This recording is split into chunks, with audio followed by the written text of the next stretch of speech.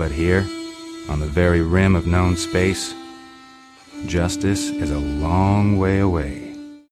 Hello, my friends, and welcome to the Space Game Junkie Podcast. I, as always, am your co-host, Brian, and joining me, as always, is your co-host, Spaz. Of the House Pancakes. God damn it.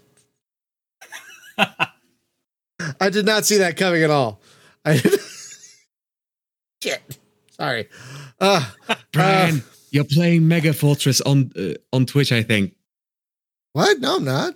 Am I? No, I shouldn't be. As in in the Twitch thing, you're marked as playing Mega Fortress. Oh, for God's sakes, I'll fix that. Of course I did. Right, let's carry on. Your co-host, Julie.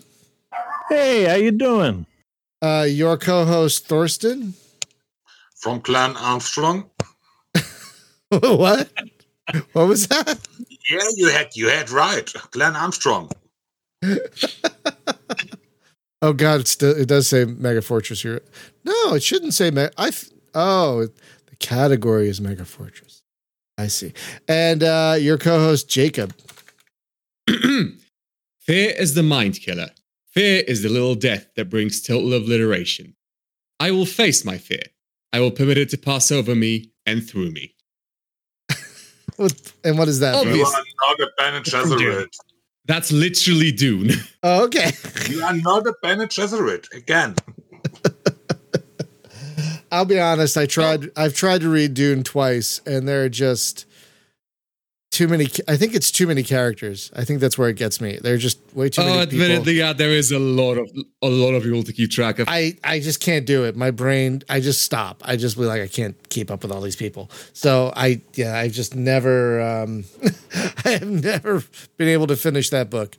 I read Dune when I was on maneuvers in the desert. Seemed appropriate. I see you have also been trained in the weirdest way. Oh boy. So friends, we have a guest joining us from the UK in Kent. Welcome back to the show, the developer of Star Dynasties, Glenn Pawley. Welcome back, Glenn. Thanks for having me on the show again. And this looks like it's going to be a fun one. We sometimes get silly around here. Now I believe this is the second time we've had you on, because we had you on for the base game a while back, or maybe the third, because I think the third, because I think we had you on twice for the base game, and now, you had me once before. I'm not even sure we were in early access at the time. I remember our first podcast. It was a very open-ended. Let's see what ideas we can come up with that this game could have. Oh, that's right. That was very entertaining. Oh, that is right. Podcast. I forgot about that. I must have missed both of those because that was a little while back. But I'll be honest, I did not know this DLC was coming. And then when I don't know if I missed an email or something, because I am on Iceberg's list. And so when I saw that, oh my God, there's new Star Dynasties DLC, I was very pleasantly surprised. Because folks, if you're not aware of what Star Dynasty is, it's a strategy game, but it's more of a character-driven strategy game rather than like a unit-driven strategy game. Like it's like it's like a higher level than Crusader Kings, I would say. It reminds. God damn it, I was hoping you wouldn't say it. I'm sorry. I mean, you got to give the comparisons that people know, and But I think it's more along the lines of Star Wars Rebellion than Crusader Kings, honestly, because it's far more character driven, and you're moving characters around more than you're not even really moving units around in this game. You're moving characters around, but you're not like dragging them on a map. You're like, here, go do this thing, and go here to do it. You mean like the old game? I mean, sort of, but you're not like physically picking up units and moving them there. You know what I mean? You're like, okay, I need you to do this thing. Then you're going to go here to do it, and you tell them to do it, and then they do it. You don't like see a little ship going across the map. You know what I mean? So it's a very high level space soap opera simulator. Basically. That is a way of putting it. Yes, that is a way of putting it. And so the DLC adds a lot more. Well, Glenn, why don't you tell folks what the DLC adds? Sure. First of all, you've pretty much nailed the base game, I think, because it absolutely is about those characters and the stories that the game generates based on them. And yeah, the kind of it's got kind of a worker placement mechanic that's at the core of it, exactly as you're describing. So I think you've nailed the explanation of the base game, 100%. And worker placement. Buckle up, we're going into game design talk. Yay! My favorite thing. Yeah, I always wanted to hear. Excuse me? Go ahead. So what Bloodlines adds to the game, it adds 4 features. First, it adds a family designer, so that now when you start the game, you can design the members of your family and your starting house. So it's if you want, you can create Duke. You can play as Duke Leto and the Atreides, or the Space Lannisters, or just your own family and friends. And that's kind of the first thing you can do. In the game, we've added a mechanic where now you can raise your children, so you can mold them as they grow into the kind of adult that you've got that will be more useful to you later down the line. But it also comes. Go ahead. The DLC allowed you to go from neglectful parent to helicopter parent. Yes, you pretty much could be a helicopter parent, because the game will generate events when you are being the personal guardian of a child that allows you to really, improve them or screw them up if that's what you wish. But you can also use them as a kind of political pawns, because you can send them away to other rulers, or other rulers can send a guardian to you. And it's a way of making sure a ruler is going to be pretty loyal, because you've got their kid, over on your system, or vice versa. If you send a kid away, they know you're going to be you trust them, and so they know that a lot friendlier. You can and will hold the kid hostage if they mess something up. Yeah, well, that's time-honored tradition. That's kind of the point. It was a tradition in the Sengoku period of Japan, that they would send a child to another ruler as a hostage. They would trade hostages basically to maintain their alliances, because, well, if you broke the alliance, your family member would die. Because Star Dynasties decided to sift through all the various aristocratic traditions of history and picked all the most sociopathic traits they could get their hand. All the most realistic, perhaps? Yeah, a little from column A and B. Yeah, sure. No, I think the two are. I don't think mutually exclusive definitions. So, continuing going through the list. What else we've added to the game? You can now there's now different succession laws in the game, so you can manipulate who's going to be your heir. Previously in the base game, it was always the oldest child inherited your domain when you died. But now you can manipulate that in various ways. You can even appoint specific characters. You can abdicate yourself, although that's a bit broken, so we lock it away behind a custom game mode. So you can change who your heir is. And you get characters in your house fighting over it as well, obviously, because now they know. Obviously, now that they know you can change the who's heir, they're going to want to do something about it. Nice. And the other feature we've added is that we've added a bloodline upgrade system, where as your family members do well, either because they're rulers in their own right, or because they do something in the world that accrues status, you get these bloodline upgrade points, and you can pick upgrades which continue to improve the strength of your house and your family. And it's a really nice system because it adds something to the game that was that it almost was missing without us realizing that it was missing, which is that although family is such a big thing in the game, and people who are your family members are always nice to you, or at least, well, they kind of have to, because there's such a cultural value around that. But as the player, you really didn't feel that way. But now you do, because when your family do well, or when people related to you do well, you do well. Because of in the base game, once they were out of your control, you just kind of stopped caring. Exactly. In fact, it was also a double-edged sword, because as much as people who were your family members were nice to you, because you couldn't be nasty to them because of the dishonor of being nasty to your kin members, they also, in some sense, could become accidentally roadblocks on your way. You're trying to conquer a system or a faction, and it's led by someone related to you. You're going to have to look even more like the bad guy when you're being aggressive. Yeah, if you Habsburg yourself across the galaxy, you'll have to deal with the consequences.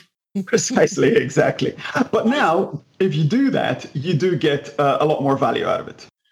I've got to interrupt here because in my last game, my own sister managed to first attack randomly systems I wanted to make peace with, and then decided to attack me, to topple me, effectively. Was a nice game. I really got to say, I had a lot of fun in this game. It ended that I had to kill my own sister, by the way. Oh no! But it was really great because it's got a real Game of Thrones feel in that way. But way better. But way better, apparently, because Game of Thrones didn't end well, apparently, as a property. So hopefully this will do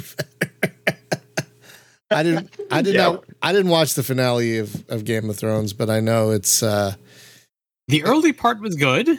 I'll just say that. Well, tangent number one. Oh yeah, we do tangents all the time. So Glenn, when did work on this expansion start? Did you notice things were missing in the base game once it went 1.0 and you're like, oh, we have to do an expansion now? Is that what happened, or how did this expansion come about? So when we released the game, we immediately had a few ideas that we wanted to work on, and that's what we worked on straight away. And there was one or two free updates after the base game released. But as we were working on those, we were keeping, eyes and ears open on what the feedback on the game was about. So, and the DLC has completely come out of that feedback. We've taken a few strands of feedback that came up again and again and again, and we kind of tied them together in this themed DLC. And the first obvious strand was that the game is at its best when it focuses on the stories that involve the characters that are nearest and dearest to you, whether that's mostly your family, but also the kind of the key rulers in your political arena. So that was the first strand. But the other strands were features that were requested again and again. The family designer is no surprise. Players wanted more customization options when they're creating a character, and to also put their own family and friends into the game.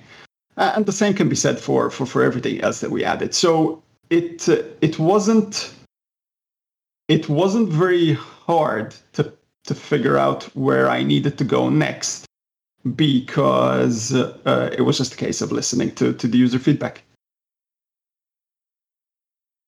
And you can tell that this expansion adds so much to the game. It fleshes out areas I didn't even realize needed fleshing out. But it really makes the game feel that much more it didn't feel incomplete when it was launched, but it feels like a much more complete product now with this DLC, to be perfectly honest. I mean, the Bloodlines thing is great. I love the family designer a lot. So it's all great stuff. What would you say was the most challenging thing to implement in this in this expansion? I think there were a few design issues that we kind of threw our heads against repeatedly. The family designer probably was. We had quite a lot of because with the family designer, we're kind of straddling two things that we're trying to achieve, which is, on one hand, we're obviously wanting to give the player the ability to create the kind of families that they want, to role play the family that they want.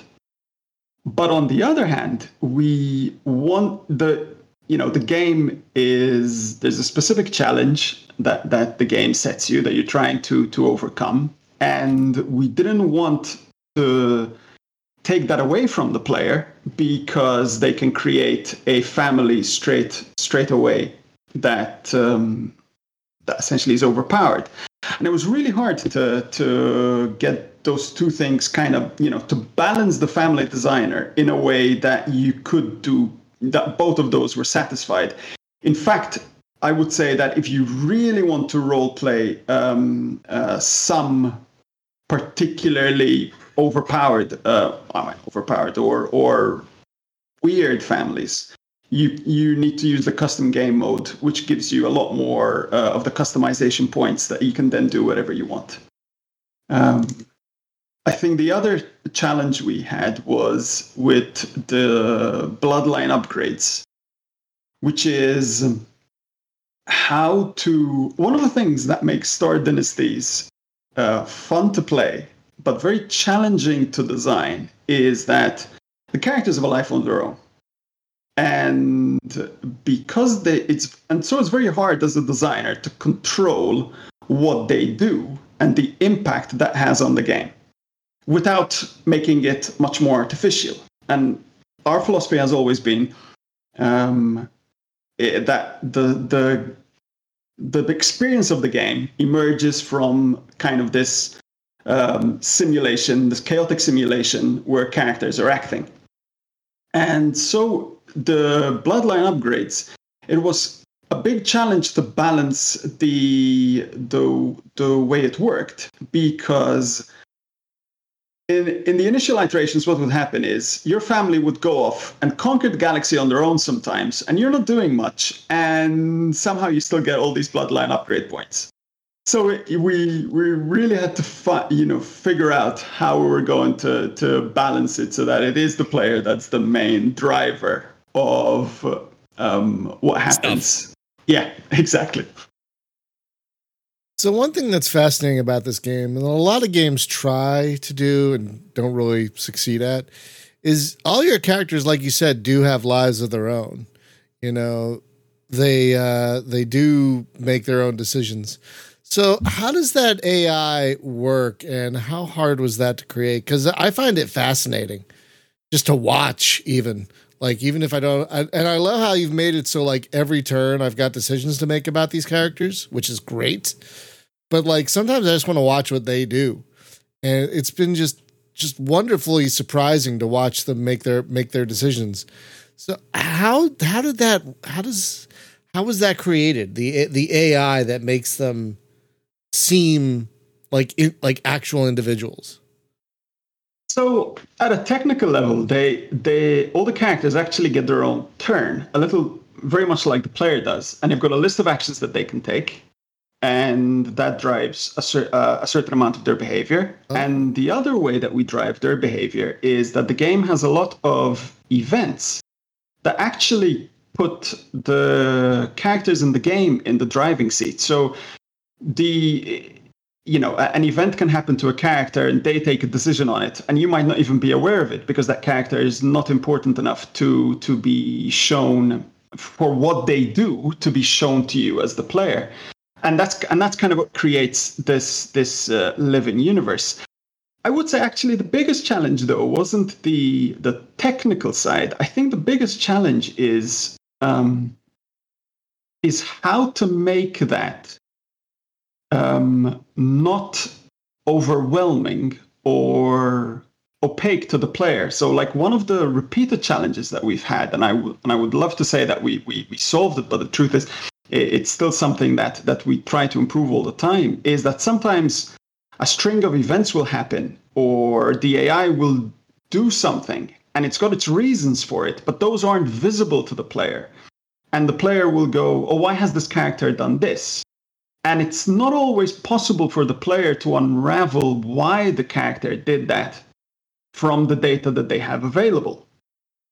And some players roll with that because that's what life is like. It can be complex and it can be confusing. But some players go, but I want to know why. Otherwise, it's not satisfying.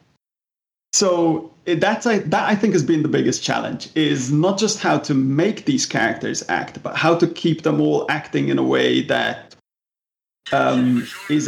is kind of believable and is internally consistent.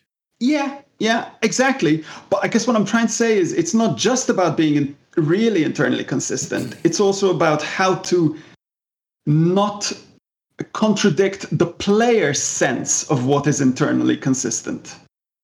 Does that make any sense? It does. I mean, absolutely. But it also makes sense that you're at such a level, you're not going to know every little detail about every little thing, characters way beneath you, what they're doing, which to me makes sense.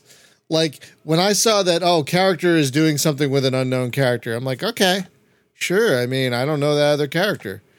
That's kind of interesting, but I think you're getting it. You're doing well because like there was never a point where it was like, but why though? You know, like I was watching these characters do these things and I'm like, okay, I guess it makes sense to them. But you're basically saying that the characters basically play the same game as the player does. They have decisions to make, and they make the decision. They have actions they can take, and then they decide which are the best actions they can take for them. Basically, yeah. There's a few actions that is only restricted to the player, like talking about the DLC, the Bloodline upgrade system is a case in point. That is a system that we've added only for the player. But in terms of ruling your faction, for example, and the worker placement mechanic that we've talked about, that is something that is accessible to the other characters and the other rulers of the world. See, I think that's why this game is successful, because, you know, you're putting the other characters in basically in a lot of the same situations the player is in, and making them make decisions. And I've been having a great time watching the other characters make decisions, and then having to make decisions based on the decisions they've made. It's so great. It's such a great story generator, this game.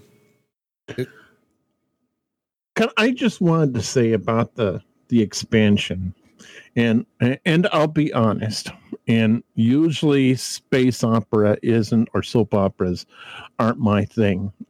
Usually when I see a soap opera, I say, well, you better have a vampire in it, like Dark Shadows. And when I first started to play this game, I said, but I don't want to play this family. And one of the things that Torsten and I talked about off microphone in our little gaming session is that sometimes you need somebody to put onto a feature of the game.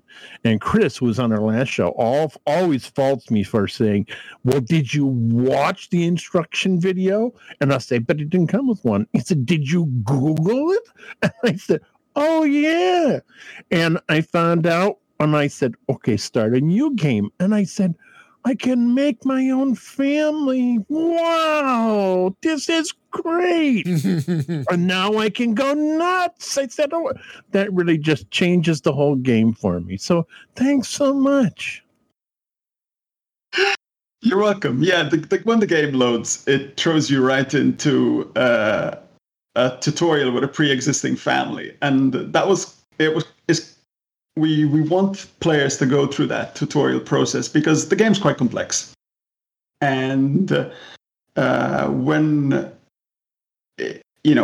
through the EA period and the betas before that as well, that was probably the biggest problem we had at the time, which is how do we bring people along the journey of kind of figuring out how to play the game? And having a tutorial where we lead you through a few years in the life of a pre-existing leader turned out to be the best way to do it. So yeah, you will, if you fire up the game with Bloodlines for the first time, you'll sidestep the family designer, but it is there if you just restart the game.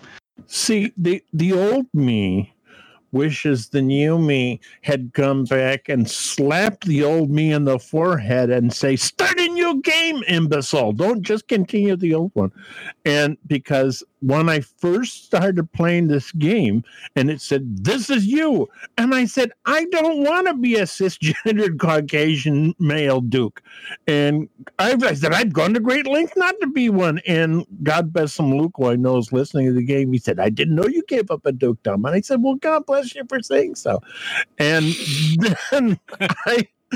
then I went to the character creator, and I said, the first thing I said to myself is something that we're going to talk about in a future show. And I said, "Oh my God, look at the options. Represent. I can be anybody. Male, female, straight, bi. Oh, right." And that's why I said, "Wait, let me go back and start a new game." So thank you so much. Wow. All right. Welcome. Good. Yeah, we obviously we felt that adding. I mean, we have the mechanics were there from day one with the game, but of course, putting the family designer in there, we couldn't not open that up to players to be able to create the kind of characters they want. So I'm glad it's being appreciated. It's also nice that there's the option for idiots like me who just press random on the family generator 6 times and go, "All right, let's see what the game has for me." I do love the random option. I mean, I was saying before the stream, if you watch the video, friends, you'll see that I spend almost 10 minutes designing my character and my family. I could have spent the whole video doing that. So I had a lot of fun tweaking things, but I do love that there's a random button as well. All right, half my family are morons, the other half are alcoholic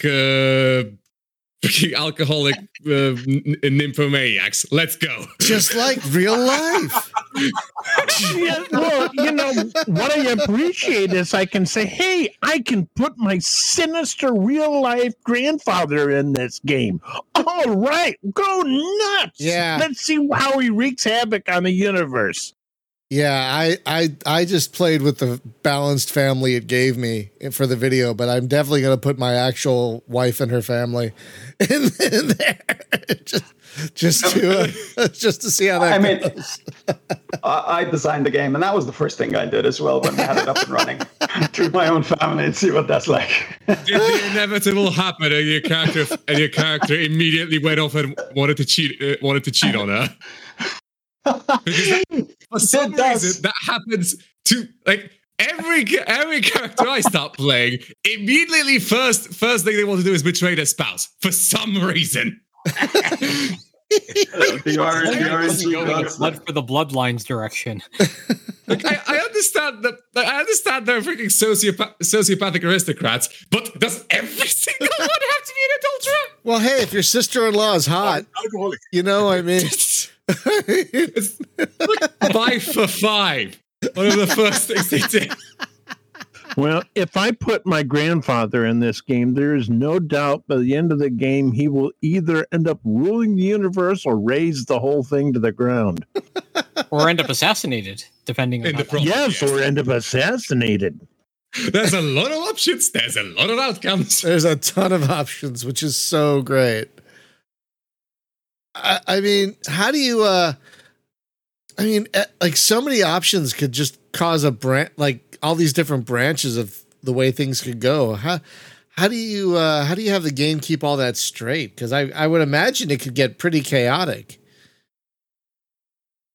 Yeah, absolutely. And our design philosophy has always been add as much as we can. If we could add everything in the bathroom sink, we would, because it's that kind of game where what makes the game fun is exactly the situations it throws you in when things happen to your characters and that you didn't expect. It takes a lot of playtesting because everything we add can have an impact on so many other things. And, that's the point of the game. But the flip side is we run ourselves into all sorts of weird and wonderful scenarios that break the game. Oh, I can. What is the funniest? I have to ask. What is the funniest game-breaking thing you've run into?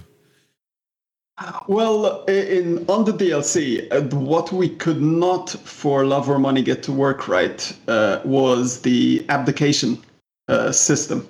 As in, we couldn't get it to work in a way that was remotely balanced. There were so many ways to cheat. The prime way was probably that we figured out in an earlier iteration, before we closed a few loopholes, that you could start the game as the vassal of an archon that you set in the family designer as your family member. Because through the family designer, you can also say, I'm actually related to an archon somewhere in the world, for example. And you start related to them. Then, because they're a family member, you appoint them as the heir of your faction, and then you immediately abdicate. What happens is they inherit your faction, and you end up being a major superpower by the end of turn one, which obviously didn't work at all. That's great. That's great. And after we removed abdication, we figured that you could still do it if you tried to kill yourself. So, and there are some ways you can try to kill yourself. Like if you, there's no suicide option, but keep going. But you can try to attack a system and just draw none of your allies in. So it's basically you and a couple of frigates against whatever armada the opponent musters, which in the pre-DLC era meant almost certain death. And there was because you can do things like set up inheritance chains that then make someone powerful inherit your faction. The only way we could stop that from being an exploit is by capping the chance of death. So the chance of death is now capped at 25% when you make a random suicidal attack like that, which is still pretty high and discourages you from doing it. It's 1 in 4. Yeah, but what that means is it's not a guarantee that you're certainly going to be playing as the very powerful ruler who inherited your tiny faction. So there's still ways to break the game, it just takes more effort. Pretty much, and I don't think we can ever avoid that. It's just the nature of the game. Look, finagly inheritance laws are a staple in aristocratic society, and exploiting them, I would argue, is part of the design. Absolutely. Right, agreed. It's a feature. So this abdication thing is available. You just have to dig for it. It sounds like.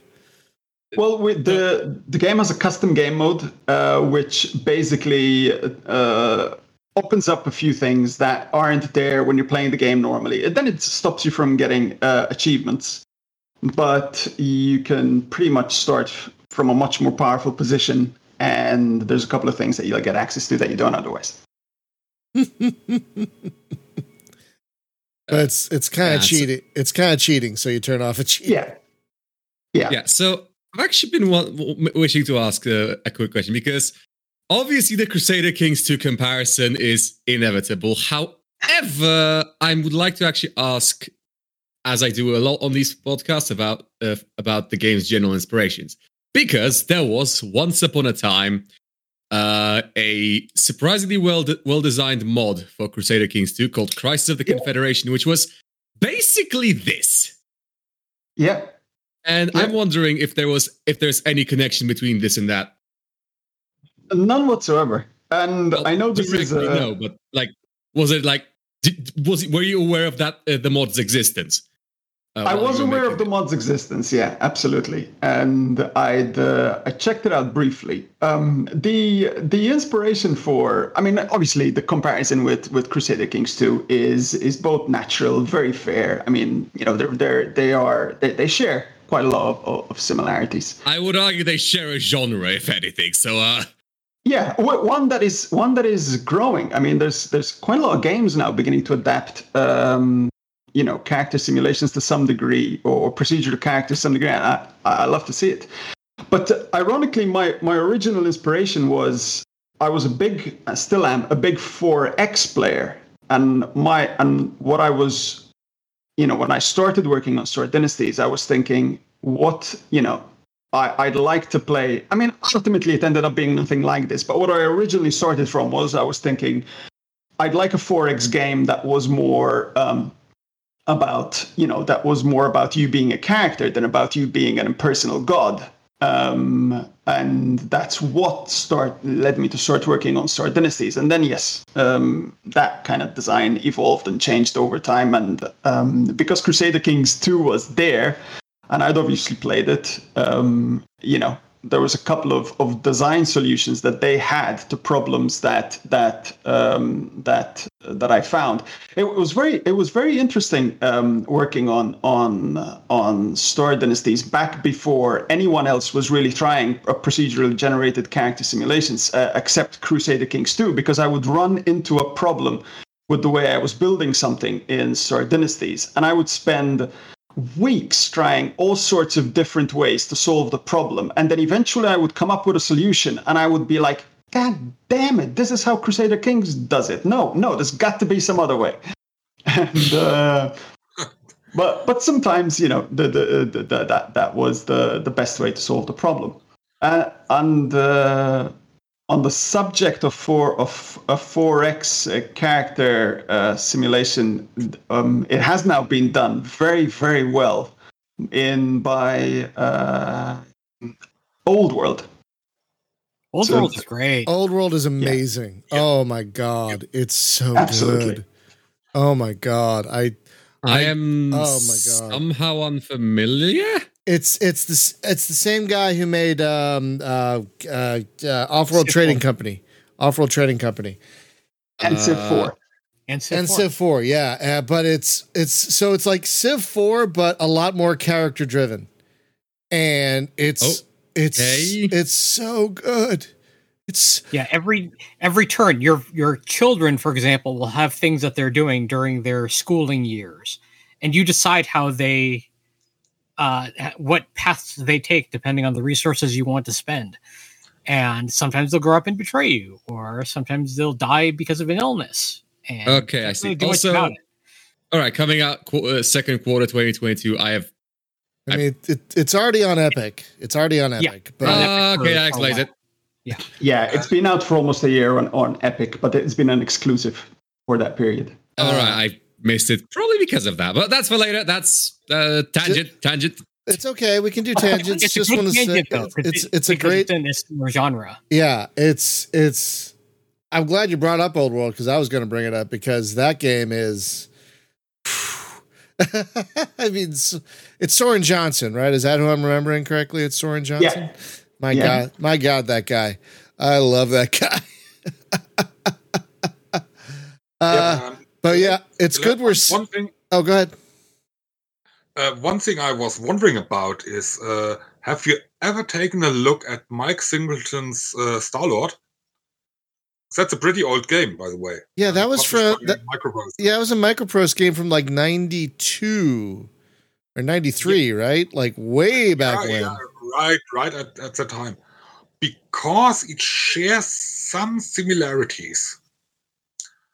I did take a look at this. Actually, what happened was that I'd never come across that game. I can't imagine how I missed it in the 90s as a gamer. But someone brought it to my attention during the early access period, and I went down the rabbit hole a little bit. So yeah, absolutely, I agree. There's definitely some similarities, especially in theme. I'm not sure if that's down to the fact that there's only so many ways you can do feudal future. Yeah. I mean, it was a blast to dig into it. A few, a decade or two after it came out. I remember the one of the previous times you were on, we mentioned the Fading Suns universe and the similarities to what you're doing. And well, I mean, the comparisons are completely fair, I think. Yeah, absolutely. The main difference, I think, is that talking about the setting. Right. Most of the time, to be fair, most feudal future has usually gone for a setting. I mean, Dune does it, Fading Suns does it, the BattleTech world does it, which is you've got this vast galaxy. Humanity has conquered or at least lives on thousands of systems. And what you have is a very mature but decaying empire. And with Star Dynasties, I went for a very different setting where you've got a kind of a dark age that is... because what I was struck with is I wanted to go a little bit harder sci-fi, and what I was thinking of was, if you look at medieval times, our era of feudalism, it wasn't just an option. It wasn't just people decided that feudalism was the nice way to rule over themselves. There were some absolutely necessary economic and technological requirements for that period to have been feudal. And if they weren't there, we wouldn't have been in a feudal society. So when I was looking to create the setting of Star Dynasties, I wanted to recreate the conditions that would make a feudal society plausible, rather than just pick a feudal setting because, I mean, let's face it, it's really cool. So in Star Dynasties, this is a post-collapse era where essentially humanity has all but failed, and people are just trying to survive in colonies that they don't even know how to build or even barely repair anymore. There's been a technological regression, there's been an economic regression, there's been a political regression, and that's why we have feudalism. That was actually something I wanted to mention because what's striking me is the fact that it's consistent, and many of those other examples you brought up aren't necessarily consistent in that way. Especially Fading Suns is a bit inconsistent in regards of technology in that in technology in that regard, and that was one of the things that I really like with this game. Thank you. Yeah, it was also a challenge in its own right because one of the struggles we had during the early access period is that because we were a space strategy game, a lot of players came into the game with the expectation that technology would feature more prominently. And that's a perfectly fair expectation because in most space strategy games, it is. You have a technology tree typically, and you're researching new technologies, and that's a big part of the gameplay. But because of the setting we had chosen, where technology was stagnant, and that was critical to maintaining the rationale why this society was feudal. It was a bit of a surprise at the time, although it shouldn't have been, I suppose, because players were asking us to do more around technology. And that's where the expedition events came in, which are these long story or more involved story chains in the game that have a very strong sci-fi theme.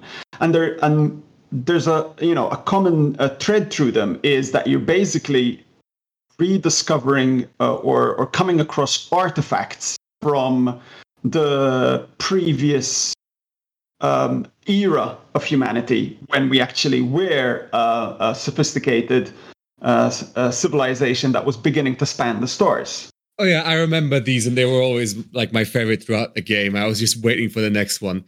I remember one of them I got like a ring world, which didn't actually give me that much. It was mostly very expensive, but also my neighbors tried to build their own copy, and it was worse. So I guess net positive. Another one was the like super soldier serum. You had two of them. One made you super strong, the other made you super smart. And one of my family members took the serum that made them super strong, tried to kill me, failed, and I had the opportunity to kill her back for it because it was a justifiable attempt on my life. And apparently that you are absolutely allowed to just execute someone who tries to kill you, which, look, as far as aristocratic justice goes, is probably the best we're getting. Yeah, I am particularly proud of the way the game. Also, the stealth ship. I got the stealth ship. I still don't know what it does. Like, I just knew I had a stealth ship, and like I got an event every now and then the stealth ship did something, but I wasn't entirely sure what the stealth ship actually did. But I had a stealth ship, and I was really happy about it. Nice. But it was very funny. It's very funny if the opposition finds out that you have this stealth ship, because they immediately go in a way. Let's say they are a bit angry about you having a stealth ship. Yes, yes, that's very dishonorable. Oh yes, very dishonorable. I don't know what it does even. I just found it in a ditch. What's your problem? I'm just surprised you could see it.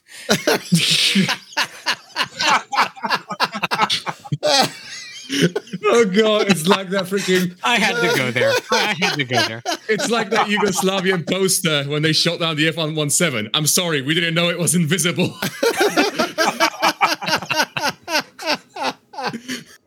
I didn't know that was a thing. That's great. I'll need to... I'll send it over in a bit in the freaking green room. Oh, that's great. Yeah, I do love how a lot of technology in this game is handled. It's like you're not discovering things. There's a bunch of broken shit around you got to fix. I really enjoy that, actually. Like, yeah, here's some technology, but you can't use it yet because it's been broken for decades. I actually like that colonies will get abandoned. That if it's in disrepair, that they'll lose atmosphere and they have to abandon it, and then you can go back in and try to fix it to the best of your abilities. Yes, right.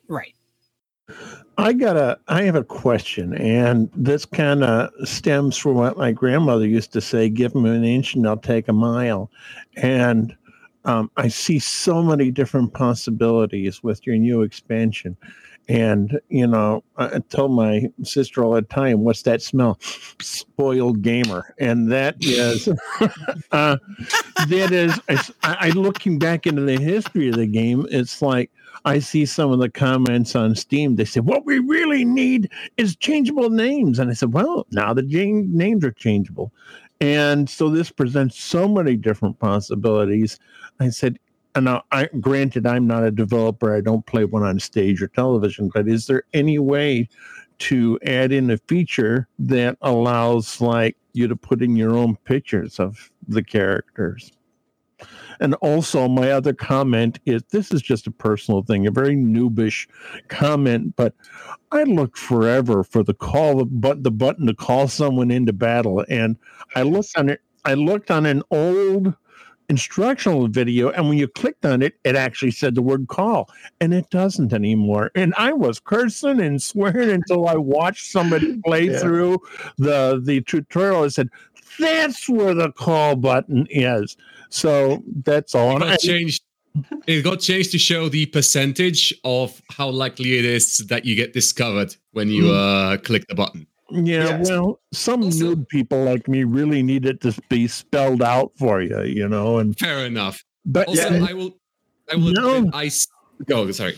Now that I can call my leader, or my brother in the game, Jean-Luc Picard, I want the ability to put Patrick Stewart's fiction in there, and it probably isn't possible. But there you go. Wow. Bit of egg on my face on that call button issue. We wanted to change the call buttons to icons because it turns out that when you localize a game into other languages, those languages sometimes immediately. Yes, they have very long words for something like call or ask. So it's not going to fit in the full letterbox. Yeah, exactly. I'm currently okay. So the ball is so in my court right now because because somehow I don't mention this often enough. I am currently studying English as part of a localization course to get into that shit professionally. And when I think about it, when I think of like the 2 or 3 languages, I know enough to know what the word for call would be in those. And how many of those would have a word for that fits in a 4-letter box? 0. Yeah, exactly. And so we switched to icons, but hold my hand up. It completely slipped my mind that in the tutorial we refer to it as the call button. So yeah, that would be very confusing to someone who's going through the tutorial. And to be honest, it's even more ironic because a lot of people got stuck in that bit in the tutorial because because it wasn't obvious, even when it did say call, where it was. Because at that part of the tutorial, you get a bunch of widgets appearing on the map, and you get a lot of UI all at once. And so it was hard to make out even then. It hasn't gotten easier. So hold my hand up. I need to improve that. I mean, I understand because the Japanese word for call, it takes 8 letters, but so it's 8 characters, as in. Yeah, 8 characters. And I wish I had a solution, but I was cursing and streaming, and finally I heard the words of one of my co-hosts, Chris. He said, "Did you watch the video?" And I said, "No, I didn't. Let me go out to YouTube." So let me throw this out there then. In the tutorial text, if it's possible to put the icon in there, following that word, that will probably help with the memorizing the iconography for newer players. Yeah. There's like a telephone, because a telephone is still a relatively universal sign of calling someone. Exactly. Hopefully. And yeah, good iconography can absolutely help decrease the load required for localization, especially if you're on a tight space budget. Yeah. Absolutely, I agree with you. That's the correct way forward. Okay. Good. Something nobody has asked about, and I noticed that nobody seems to ask about when we have guests, is nobody asks about, and this has probably been covered on another show before I started here, but I've yet to hear anybody talk about Poly Games. And you talk about we and who is we, and did you just wake up one morning and say, "Hey, I know, space game," and it's like, what brought you into all this, and who is the we in Poly Games? Julie, we don't care about the people, we just care about the games. So, hey, I care about the dev. I care too. That was good stuff. That was very good stuff. Okay. Here's why. I'm sorry. I couldn't resist. I'm sorry. No, of course we care about the people. We should ask that question more often. I am proud of you. I am proud of you, Brian, for that one. Here's why I care about the developers, because of course we care about the developers. I got a friend who's a senior producer in the game, and on our show, he got himself in trouble when he said I wouldn't work for Satan when he was talking about EA. And I said, uh-oh. And he got himself in a boatload of trouble for that. But I said, I appreciate the indie developers, especially when they say. So I want to know about you. No, that's fair. No, we love the developers. Of course we do. So, Glenn, please give us your story. Well, man, fair enough. Well, I basically started Star Dynasties several years ago on my lonesome, and I'm a software developer, and I've always been the only software developer on the project. But for the last couple of years, I've had a couple of writers that have helped me out, and writers/designers. One would be James Patton, who wrote a game called Spin Mortality. I don't know if you guys ever came across that. It's a very clever cyberpunk game where you are the CEO of an evil corporation. I think that's great. Yeah.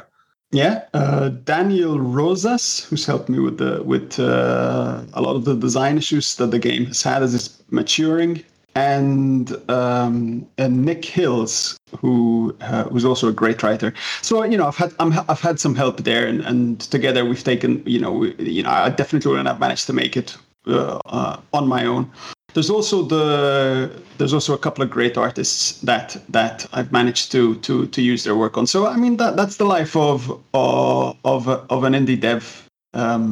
There's a lot of collaboration that goes on between people that move from one project to another. It's an interesting life. I've said before, I don't envy any indie game developer in this day and age, because as a player, it's an amazing time to be a gamer. It is one of probably the best times to be a gamer. Is like I like in the 90s as like the first golden age of gaming, and I think we're like in another right now, because of all the wonderful games we're seeing. You know what I mean? But as a developer, trying to get visibility on your game with when on any given day, 80 or 90 games are coming out on Steam. Yeah. For example, it is. Yeah, it's a hard industry, and I mean the people in it are some of the nicest people. There's nothing aggressive at all about the people that work in the games industry. But because there are so many games and so many people that want to make games, it does mean that making games commercially. Because you could just be a hobbyist, and there are many great indie developers that are hobbyists. They do it on the side, and they make some great games, and they enjoy doing it that way. But it's really hard if you're trying to do it and do it as business, because there's so much. And you never know you never know exactly what's going to be a hit. You never know exactly what's going to really. Take off. Like it seems almost random anymore, as to what takes off and what doesn't.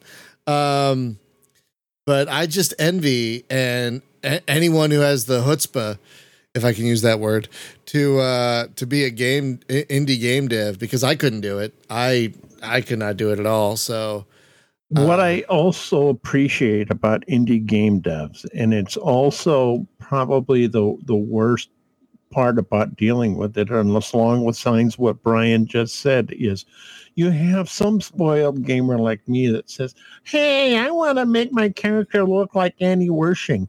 And, the poor indie game developer's already put a second mortgage on the house, and says to him or herself, yeah, sure, let me put a third mortgage on the house. Not a problem, and I don't think a lot of people who are players appreciate what an indie game developer has to go through, especially expense-wise, to get their game out. No, they don't. I mean, I think the majority of gamers do. I think what we see a lot of times is a really loud minority of schmucks who feel overtly entitled to get whatever the hell they want. But I think on the most part, what I see on Steam forums and whatnot, there are a lot of especially if a developer is good at communicating with their fans. A lot of fans are very understanding about delays and we can't do that, and let's fix that. A lot of people are very understanding. No, absolutely. I mean, it's a hard, as you're saying, it is a hard thing to balance, because people always want more in their game. Whether they always want more because they're never satisfied, or because they love the game and want to see more of what they already love. So, I don't think that's a bad thing, and I don't really subscribe so much to the myth of the entitled gamer. I think it's a case of, there's so many games out there, and so the bar is high. The bar isn't high because people are entitled. The bar is high because there are so many great games out there. And, you don't have a right to say, well, I worked really hard on this, and therefore, you should play it. That doesn't make any sense. So yeah, it's definitely a challenge, but you have to know that going in. I think the counter to that is that there are entitled gamers, and they are a vocal minority. Agreed. But they're not the ones actually driving the community toward whatever voice the developer wants. Yeah, for the most part. Like a lot of times when we meet entitled gamers, we're like, why isn't this expansion free? Or that kind of thing. Like, why do I have to pay for this? We want multiplayer crowd for a game that was completely developed as a single player game with no plans for co-op or multiplayer in mind, but people still want it anyway. Well, I won't buy this game unless it has multiplayer. Well, okay, then you can buy something else. My favorite? The game that came out 20 years ago, then comes out on Steam. Why doesn't my CD key work? Why can't I get this for free? That's my favorite. Why doesn't my old CD key from 2002 work in Steam to get me this game for free? It's like, come on. That's my favorite. So I don't think entitled gamers are a myth. I think they do exist, but they are such a small blight on the industry as a whole that thankfully they can mostly be ignored or laughed at. They are the molehill that try to make themselves into a mountain. Yes. The way of putting it. Exactly. Yeah. So speaking of people who want more, do you have more planned for Star Dynasties? Thank you. I was about to ask, actually. I've been doing this a while. I'm kind of a pro at it. No, I'm not. Anyway. So yeah, big family expansion. Go ahead. Well, right now, in all honesty, we're looking to see how it's received and what people say and what people want from the game. So I don't have any fixed plans just yet. I mean, I'd love to obviously add more to the game as long as it remains viable. So yeah, I'm definitely hoping to add more to it. Have you thought about? Sorry, you have to pick your. Okay, so what I was going to say is you have to be picky about this because you can indefinitely keep adding stuff onto the game. But have you thought about really terrible 3D space battles like in Star Wars Rebellion? Have you thought about really terrible, horribly implemented 3D space battles? I think that would really. Jokes on you.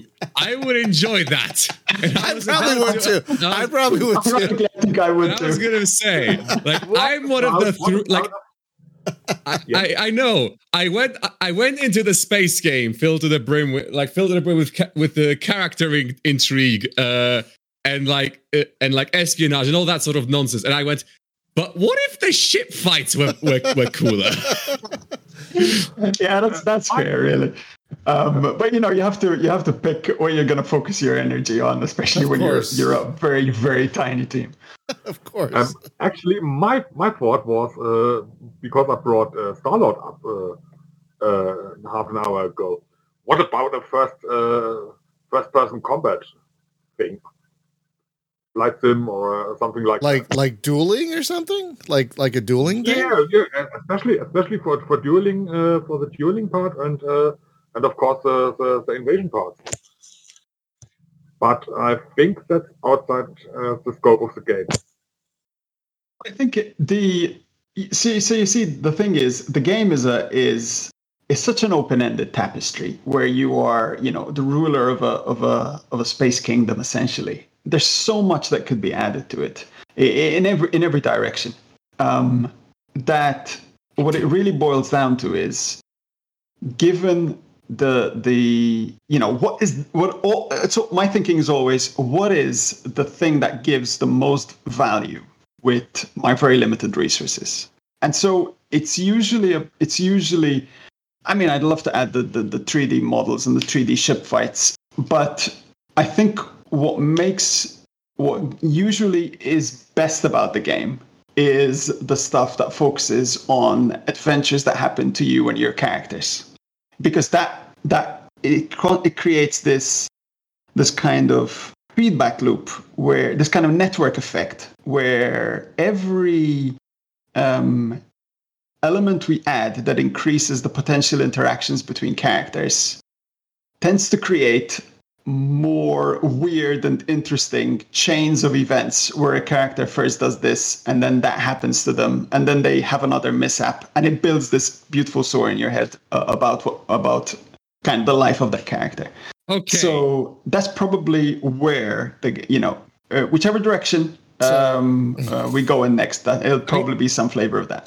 Obviously that's that, but also there is a lot you can do with that, because that basically means every time the characters in this game interact in some way, which is a lot of options. You just have to pick which areas to focus on and which areas to flesh out. Yeah. For all you know, you can absolutely have like a more detailed combat system, even a personal combat system, because it turns out shanking people is a very common way of interaction if you're an aristocrat. That's a very fair point. If it were up to me, I would add things like, instead of shanking, like, let's have competitive go-karting and karaoke. Let's mix some Yakuza stuff in there.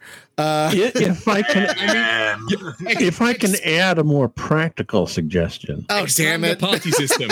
Expand the party system.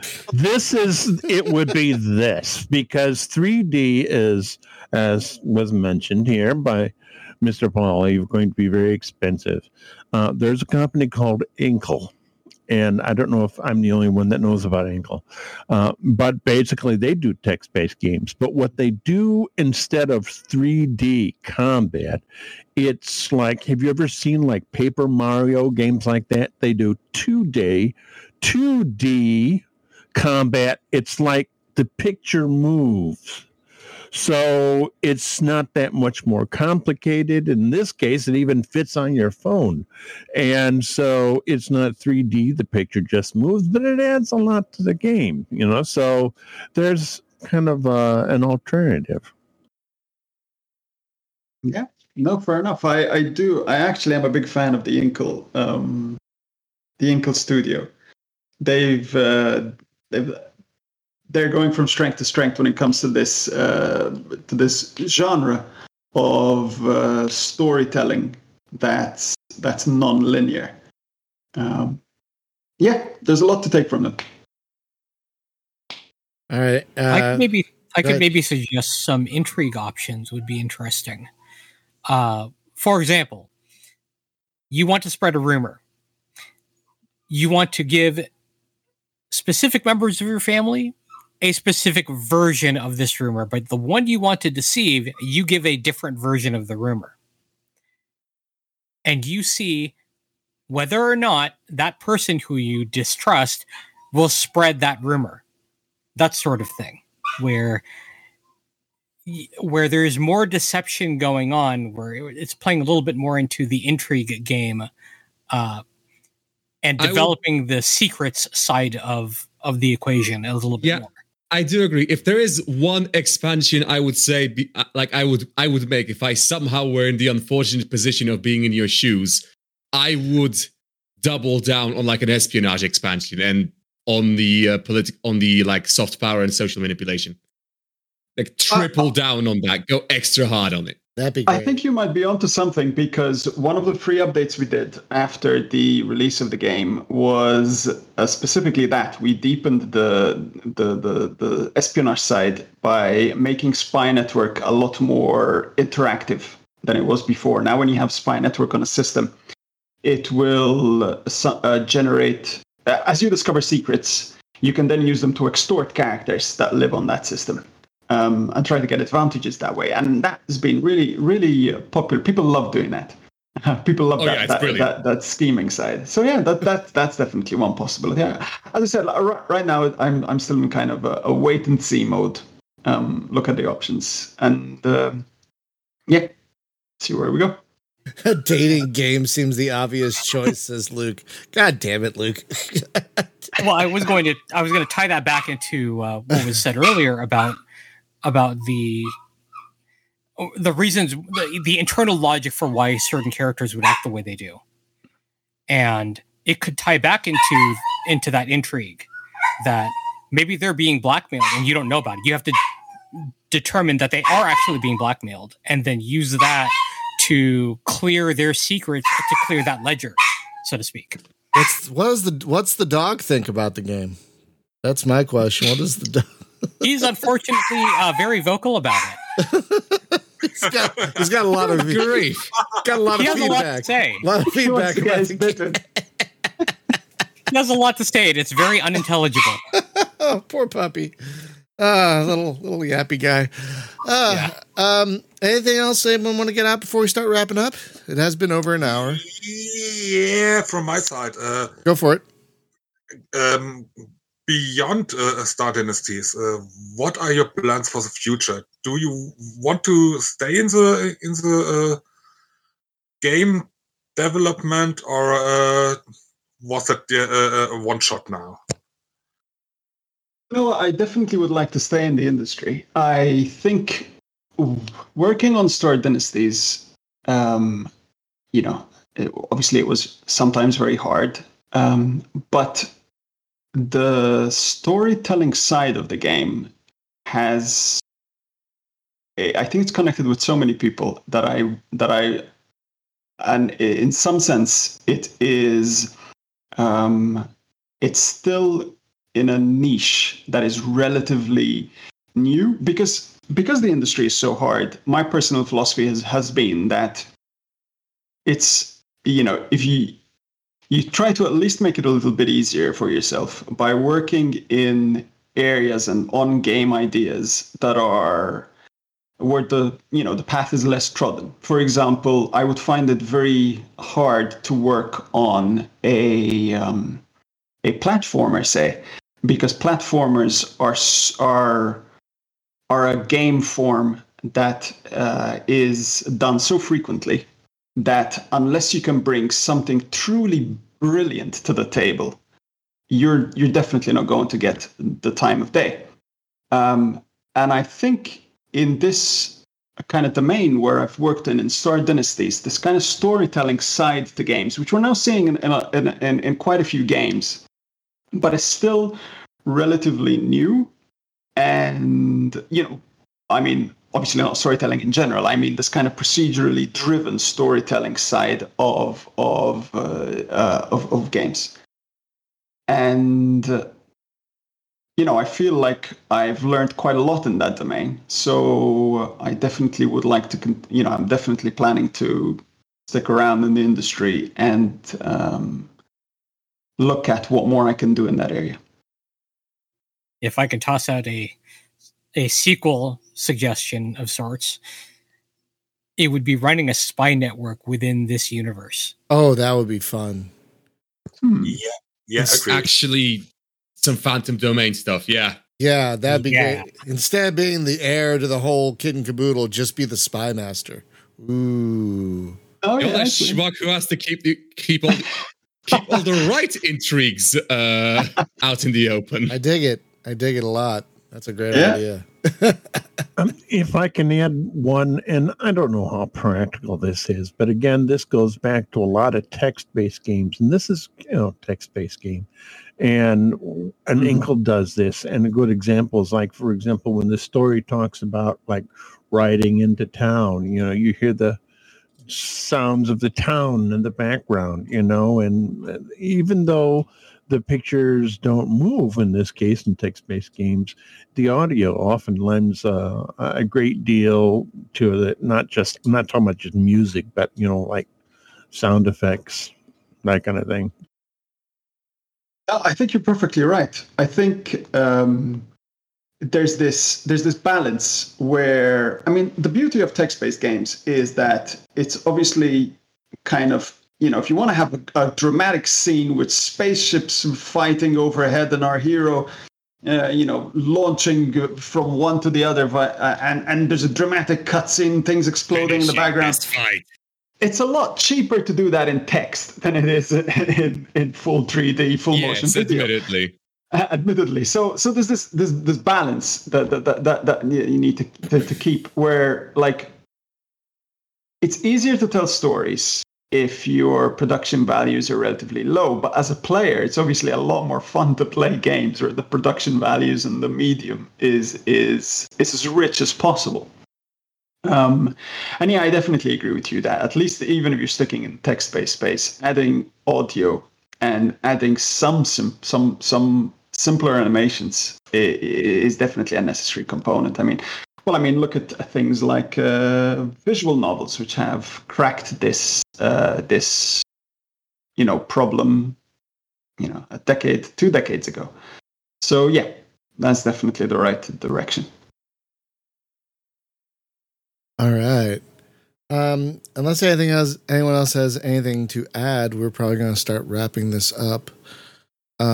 So Glenn, I want to thank you so much for taking the time out of your busy day to come back for a third time and talking to us about Star Dynasties. I really hope the Bloodlines DLC does well. It adds quite a bit to an already great game. And folks, if you haven't checked out Star Dynasties, please do so. It is really great. It is really unique. It is a very fun game. You're not like, for me, I've told you all, I get tired of moving little guys around a map. Well, that's not what you do in this game. In this game, you make fun decisions, which is much more intriguing to me. So this is a really great game that you all need to play, I think. So yeah, definitely check it out, especially with the new DLC. Next week on the show, we're going to be welcoming back. I don't want to butcher his name without asking him how to say it, but the head of Egosoft. We're welcoming back the head of Egosoft. Basically. Somehow. Well, I don't know why they agreed to this. They're apparently they're that nice that they're like, okay, we'll go on your little show. Because they're Egosoft, for God's sakes. They're insistent on showing up. We're not going to stop them. I think this is their saying. This is going to be their third time, I think. We have a saying from the fighting game crowd. We take those. So X4 recently got an expansion called the Tides of Avarice, which is a piracy-focused expansion. And so we're going to talk about that and how the game is coming along. Hint, hint, it's coming along very well. I've been having more fun with X4 than I've ever had recently. So it's coming along very well. So that's going to be on next week's show. And then tomorrow for the stream, we're going to return to Mega Fortress for our final entry. Can't wait for that so we can watch me get shot down multiple times again and again and again. The ground just wants to give you a really big hug. And it does. It really does. That game does not mess around, y'all. So, Glenn, again, thank you so much for joining us. Great chat today. Thank you, everyone in the chat. Thank you for having me. Thanks for having me on again. It's a great conversation. Thank you. Absolutely. We had so much fun. And, folks, we will see you next time. Have a great one, everyone. Be safe, be well. And, again, if you can, please, for the love of all that is holy, get vaccinated. I don't care what god or gods you worship, but I'm going to plead to them to have you get vaccinated. Thank you, everyone. Have a great day. Be well. Bye-bye. Bye.